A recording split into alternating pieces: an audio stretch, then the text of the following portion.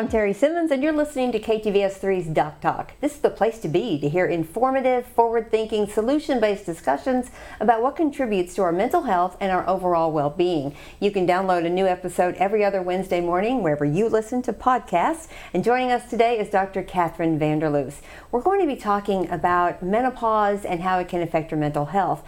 And a lot of things, we were just talking before we came on, we've discovered we're just really going to, in this episode, pick it apart and start from scratch and talk about what menopause is, how it affects our mental health, how our mental health can affect menopause. There's so much to talk about. Thank you for being here. Thank you. So where do we start? Let's talk about, do we need to define menopause? Well, we might need to do it again. We've done it before. And so it's officially when you've not had a period for a whole year, or if you've had surgically removed ovaries, because it's the absence of ovarian function. So either it's physiologic or it's surgical.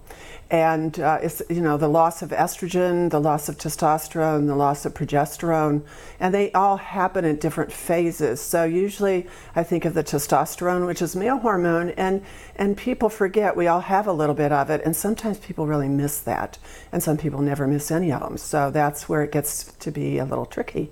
So first you lose the testosterone, so you may have some fatigue, you may have some fogginess, but you're also in the throes of life. You've got kids running all over, or you're worried about them running all over.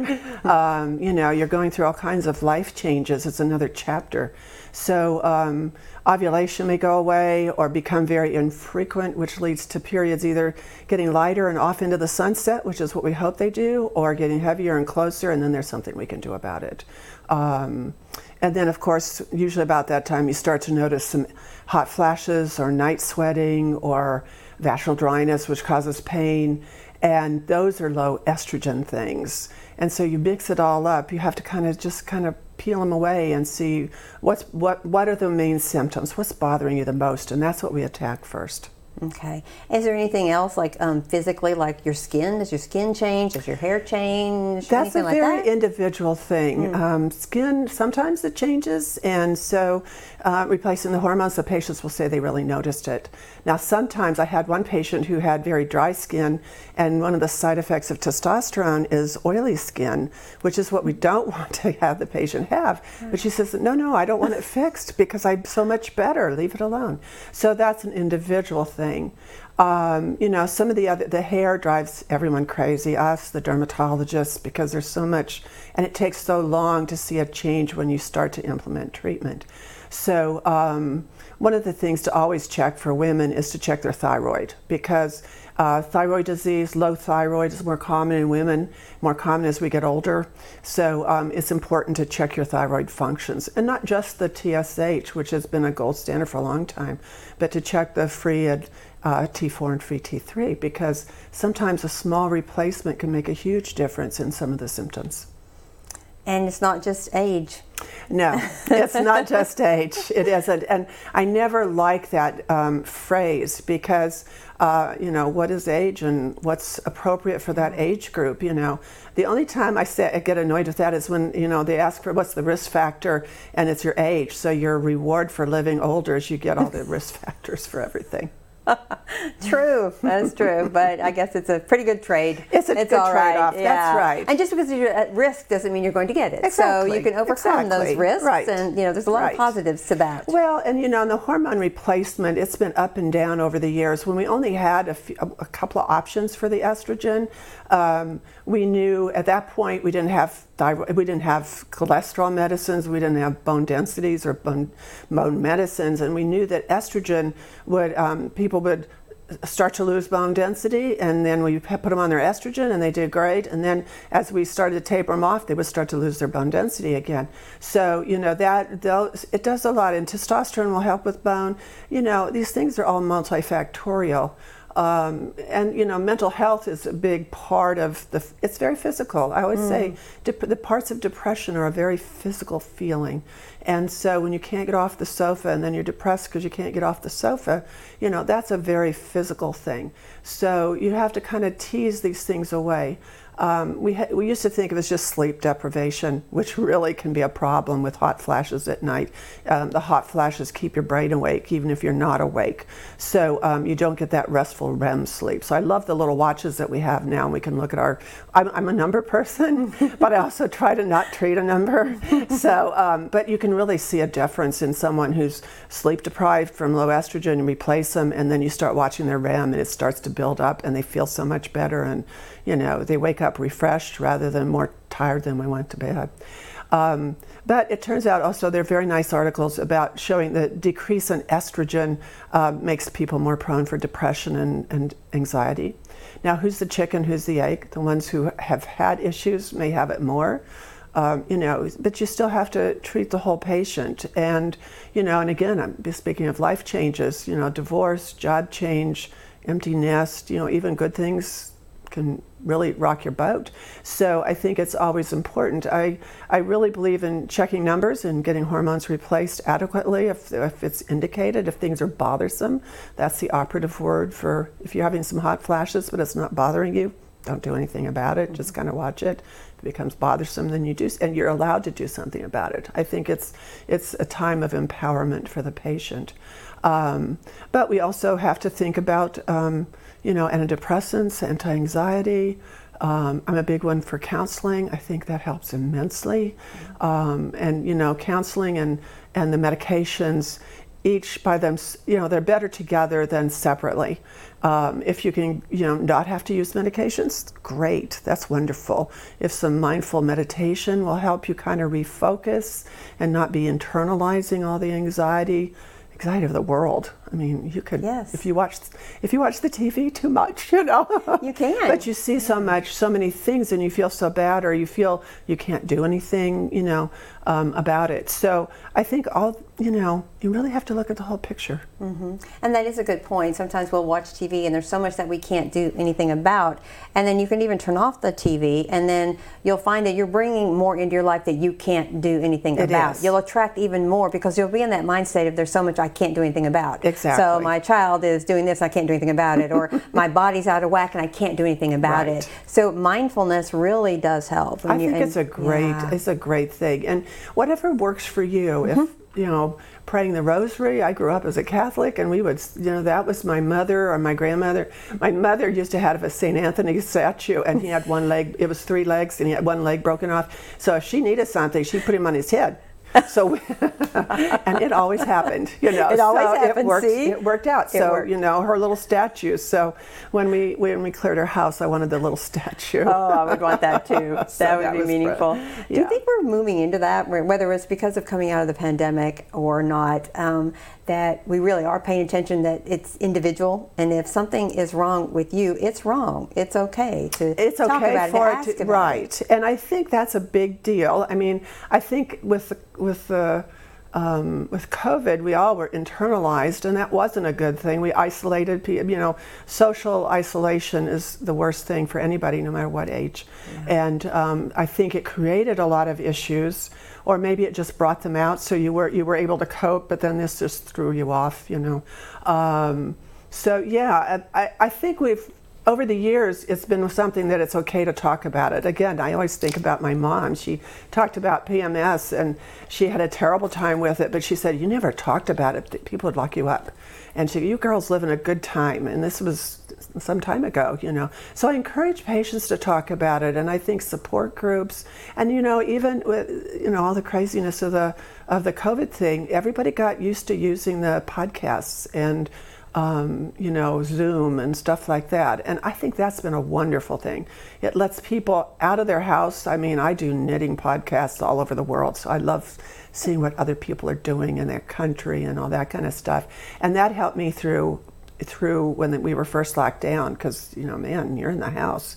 But I did almost get a PhD in knitting, so my expenses on my hobbies went up a little bit. So. But I think it has empowered people. I think it's caused a lot of craziness that sometimes people don't even realize that loss of control. And then, jobs change, and, working from home as opposed to going, to the office, you miss that camaraderie, although you don't miss the commute. So a lot of people, that's an hour time that you can use something productively or do something for yourself. Yeah. And so it's easy to spiral into, this is different, this is wrong, this is scary, instead of saying, wait a minute. Yeah.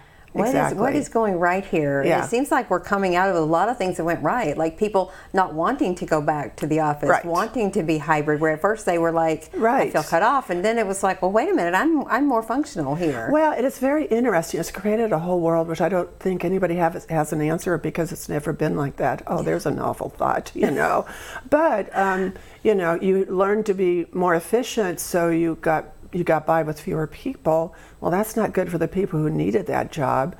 On the other hand, maybe they were channeled into doing something else that they really loved, or something new that they'd always wanted to try. And I think that's part of the age group that I treat as you're entering into menopause and going through it. It's a different chapter, and you're allowed to focus on you more. You may still have family dependence, but it's a little different. And so I think I always tell people, if something stops, maybe it's time to just do something that will just give you a lot of fun. Try something, take some courses, or spend some time, donate some time, in something that you might like to teach kids, or, stuff like that can bring goodness to people. Absolutely. Yeah. And do you find that has changed over the years, that now more doctors are saying more of that kind of stuff, like, wait a minute.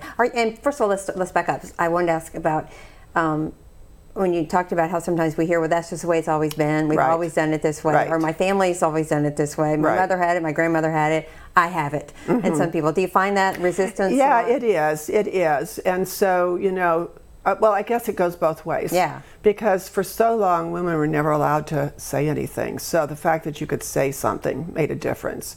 The world, we're pretty maternalistic, so what Mama told us was true. Yes. And most of the time it was pretty right, considering. She may have come about it a different way. Yes. Or she would say, look, I had to do this and this, but you don't have to. You're a smart girl, you can do that, And so they empowered us. And I think some people, they may not have family to have that support, or, information. So that's what we should offer. But I've always offered that, because I could see that, medicine you need the whole picture. It's not just the physical part. And so many of our diseases, if you look, there's something going on that's stressing them, or they're unhappy about, that if you don't fix that, you're not going to fix their blood pressure or their blood sugars sometimes. Yeah. So it's important. And you feel like your patients or even anyone you're talking to, in your circles, everywhere, like people are more open to tracing that back to, wait a minute, I just want to sit for a minute, relax, and find out, wait, I can trace this back. I'm doing this. I think a lot of people are, but there's some that don't want to know. Don't want to know. No, don't want to know. Right. And you better not bring it up, Yes. or you just know you've hit a bridge, we'll take that another day, kind of thing, or it's too painful. Yes. And some of the painful things that are out there that should have never been going on are coming out, and people are allowed to talk about it, and and that's huge. That's really huge. Is. Yeah, and there's some things that people are discovering that they buried and didn't know. Right. That this happened to me. Oh my goodness, I blocked that. And and I always talk traumatic. to people about anxiety and depression, because I say we carry baggage with us, and we may not even know what it is. And it may have something 20 years ago, or as a child, or or just sometimes you don't remember them because they're so painful, and then things start happening, and you got to figure that out. Yeah. So. Yeah, you really need to figure that out. Yeah. But ask for help with it. You don't have to do it by yourself, and I think some people feel like they're just all alone in that. Right. And if you don't know, if you can't help them yourself, then get them referrals. And I do referrals all day long. I have a list of my counselors that I use. if they don't have an internist to kind of look over them, because a lot of folks have multi-medical problems, and it's not something there's so many new blood pressure medicines. I don't know. I don't want to know. It's like, I don't know because I don't want to know. That's not a good attitude. But I think that's the reality, and there's really fine tuning in many of these things. So, or get them to ask, or if they're starting to show some kidney issues or liver issues, and obesity is such a big deal. And, I'm told the most common source for liver failure these days is fatty liver, and it's not alcohol related, which we always thought it was alcohol. We always did, yeah. It's obesity. It's just like the people with lung cancer that never smoked a day in their life. We're seeing those. So we have to pay attention. And do you find that people, when they come in, and you must have to quickly assess, because a woman going through menopause, and she may be carrying the load of so much that we know women do in general. Not that men don't, but women, we know a lot of focus on the things that women do. When they come in and maybe they do have that, all of these things we just mentioned, you don't know. A woman has something that locked in her history. She doesn't want to know. Right. She is feeling isolated. How do you break through something, even if you don't know what it is yet? How do you master that? Well, there's a few things. One, we have a screener for menopausal symptoms. And so, do you have any? Are they mild? Are they severe? And the patients will say, I checked off every box and I'm severe. I had no idea. I'm like, you kind of did, but you didn't want to know. But I think that's I'm very visual, so that's an easy thing to check. Or, for example, with weight loss, there's so much binge eating out there. And really what it is a form of ADD. And if you help them with their binge eating to help them lose weight, you correct their concentration and their focus. And I've had people in tears because they said, I never knew I could do this. Yeah. It's life altering. And so, those are little screeners like that. A lot of it you just can tell. When you walk in the room, you start talking to them, what they're comfortable talking about, or what they're focusing on, what they're talking about, and sometimes you have to bring them back in a little bit, or you just have to listen. And I think listening is a big deal. It's huge in everything, I think. Yeah. Just that deep listening. And have you had conversations before where you've listened the whole time, really haven't said anything, and then they're like, oh, this was great talk, thank you so much. If you let someone talk long enough, sometimes they'll get to where they'll hear themselves go, wait a minute. They just need permission sometimes, in a safe place, which is what I think you provide for them. Just a safe place to come and just they could just say anything on the wall. I tell them it can hit the wall. It's, that's what you need a counselor for too. It's your wall. You can say anything because you need to get it out and figure out what's going on. We always have talkers, and sometimes you have to reel them in, kind of thing. Or sometimes, you try to help them along the way, and they're determined they know what's right, and they're going to do it, and that's their right. And I really believe in patients' rights. And when that starts to happen, I start to say, well, it's America. You can do what you want. Like, if you don't ever want to have a mammogram, I think that's medically not right, and I will write it in the chart and tell you that I offered it and you declined it. But it's your right. But my nurse also knows when I start to say it's America, we're wrapping up. It's because you're not going to accomplish. I don't think badgering people, or you can give them a prescription, but if they're not going to do it, if they're not even going to fill it, let's not waste the energy. Let's do something else about it. Right. Yeah. Which is a good thing on the other side, to just go in open and just hear everything that's available. Your doctor is just like, you're not going to cram it down the throat and say you have to do this. Right. But it's like, I'm telling you, everything, this is available. Everything is here available to help you. Well, I'm always surprised, even in 2022, that people don't know how much is available for being treated in menopause. Yeah. We have, for some of the vaginal dryness, which causes trouble, we have a pill, we have 2 inserts. I have my Mona Lisa laser. All of those work so much better than just the vaginal cream we had for 50 years. What's the Mona Lisa laser? Mona Lisa laser. That's my favorite. She was my first machine. But what it does is it drills, it's so microscopic you don't even feel it inside the vagina, but it drills little holes.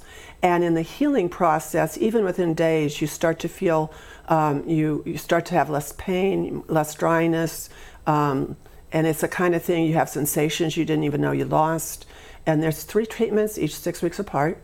So you're about 70% better on the first one. And so the second one gives the lubrication back and just more function of the vaginal walls. And then the third one makes everybody last for a year. And it was developed in Italy, actually probably 20 years ago now, and it's very, very popular over there. It took a while to come across. And then I didn't look at it because it's a very expensive machine, so I didn't look at it for a while. But one of my patients had it done, and it was so impressive how much it did for her. And so I felt like if I didn't offer it, it's not meant for everybody, but it's certainly an option. And it's a big option for some of my the breast cancer patients who can't use a lot of stuff, especially early on. Right. And they're on anti-estrogen medicines, which really make that poor vagina get very dry and painful. It changes, your bladder function changes, stuff like that. And so it can make a big difference for them. Yeah. So that's important to know. So those are all. I mean, we had vaginal cream, and we had one brand. It was never generic for 50 years. I mean, it was a long time. I shouldn't say 50. It's probably 30. But even now, if it's not covered by insurance, they'll charge you $300. Goodness. And so we all have been in uproar about that for a long time. You can do compounding things, that helps sometimes. But we have all these other options that people didn't know. And so, in the estrogen world, we have pills, patches, sprays, pellets. Testosterone's another story because the FDA has never approved that for women. But we've used it off-label because we have good studies showing it's important. You just never can quite get it approved. Is there a specific medical reason for that? Why testosterone? Well, I think it's been a problem since the Women's Health Initiative. And, hormones were so banished, and it just wasn't great. It just wasn't great science. If you start studying women that are 60 and the symptoms start at 50, you're going to get very odd, like heart disease. You don't improve heart disease. Well, we knew it improved for quite a few people, but if you're not studying her until she's 60, either she has it or is never going to get it. So there were just a lot of flaws. I mean, I think it raised a lot of issues. It also was at a time when they kind of gave the hormone replacement company that actually donated the medicines a really hard time. And the problem was, it was the only thing available. People forget, there were no patches, there were no sprays, and we talk about transdermal because it doesn't pass through the liver, so there's less issue with clotting, which the pills do, although really the issue is, one, smoking, yes. Nobody should do, and then two, we've learned a lot more about clotting factors. So some people should just never use estrogen. They have certain, like Leiden factor or different kinds of things. So I always ask about family history of early heart disease and clots, and some of the younger women, when the first moment they started taking birth control pills, they got a clot. Well, it turns out, and we just didn't know at the time. So, excuse me. So getting back to why, well, along that, so they weren't going to approve any kind of hormone, and there was a nice little tiny testosterone patch really being used for bones, but man, they were not going to approve any hormone, just flat across the board. And so along the way, we had one company that was really very promising, and they had 10,000 women in their study. They will approve a med for a guy with 500 in a study, and they've got, I always say they have 50 kinds for the boys. But they came back to that company and said, no, you don't have enough safety data, you need more people. And they'd already invested millions and had 10,000 patients. So they just pulled it. They just gave up and stopped. And that's an injustice for women. And that's, one of those deals where lacking science because you lack money, but that's not always the whole answer. And it's sad because there's so much to us. Yeah, we mentioned that in a previous episode where you were here. Remember, we talked about that it's not until recently where now there's been funding promoted to studying women. Right. That it just hasn't been done. And see, how crazy is that? Because guys and girls are not the same. Now, there's a novel thought. And heart disease, one of my friends from college is a big heart disease expert in women. And, they just present differently many times and have been ignored. And, it's like maybe they should be on the medicine, maybe they shouldn't because it acts differently in women. So again, things are getting better. They're not great sometimes, but they're so much better than when we had nothing. That's right. We're moving forward. That's right. We're moving forward. We're just going to keep going, keep learning. That's right. And women are pretty resilient, considering how They're much tough we've little done. Characters. Yeah. So how far we've come. We're still here, right. and even though we haven't been studied, and we just keep trying stuff. That's right. Yes. Yeah. So how much does childbirth affect menopause? Does it?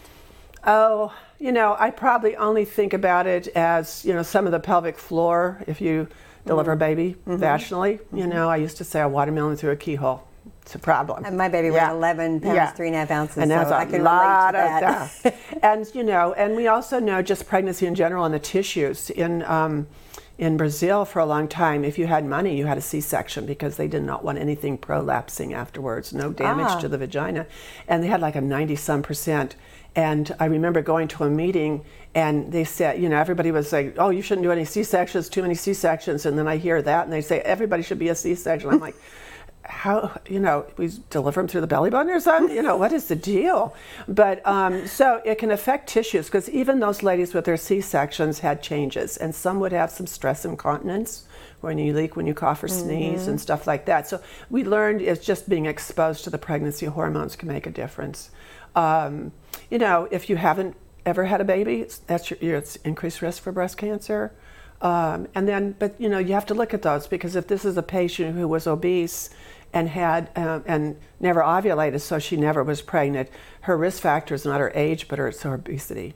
Our BMI is our risk factor for cancer of the uterus of the inner lining, which is the most common, and it's because we have extra estrogen from the fat cells. Now, it doesn't seem to help them that much with menopausal symptoms, but it does raise their risk. And they have the double whammy. You have more estrogen, and you have less ovulatory protection because you're not ovulating. So it's called unopposed estrogen. So you have to really be careful for folks and really talk to them about it and think of things. And that's true as they get older, too. And as people come to you, what is the most common... Is there one common symptom that makes someone come in and say, okay, it's time to come see you, or I don't know what's going on, I don't feel myself? Is there one common thing? It's kind of a constellation, and not everybody has everything, but a lot of it is fatigue, fogginess they talk about, and I think that a lot is sleep deprivation, but it's just fogginess they can't function like they have. They're not as sharp as they had been, and they're unwilling to say, oh, it's my age. And I think you should never say it's my age because you should always make sure nothing else is going on. Now, maybe when you're 85, you could say it's your age, but I don't think even then. So I think hot flashes, poor sleep, libido issues, that's a big deal. And the testosterone for some women is a big deal. Now, others don't miss it. So, and then, it's also a relationship kind of thing too, because lives change. Everybody has illness. Maybe your partner has diabetes or high blood pressure, that kind of thing. So it changes things. Okay. So I think it's all those things, and it can be just one. Yeah. But you can fix them. You can do things about it. You can do things about it. That's a good thing to wrap it up on. All right. Well, thank you so much, Dr. Well, thank you very much. This is very helpful, talking about, I think, about whether, mental health can affect menopause and how menopause affects our mental health. So hope you come back. Let's talk next time maybe about things we can do to just keep forward thinking and get out ahead of that mental health and menopause. That'd be wonderful. Thank you so much. Always a pleasure. Thank you. And everyone, thank you so much for joining us. You can download a new episode of these discussions every other Wednesday morning wherever you listen to podcasts. And we'll meet you right here next time on Doc Talk.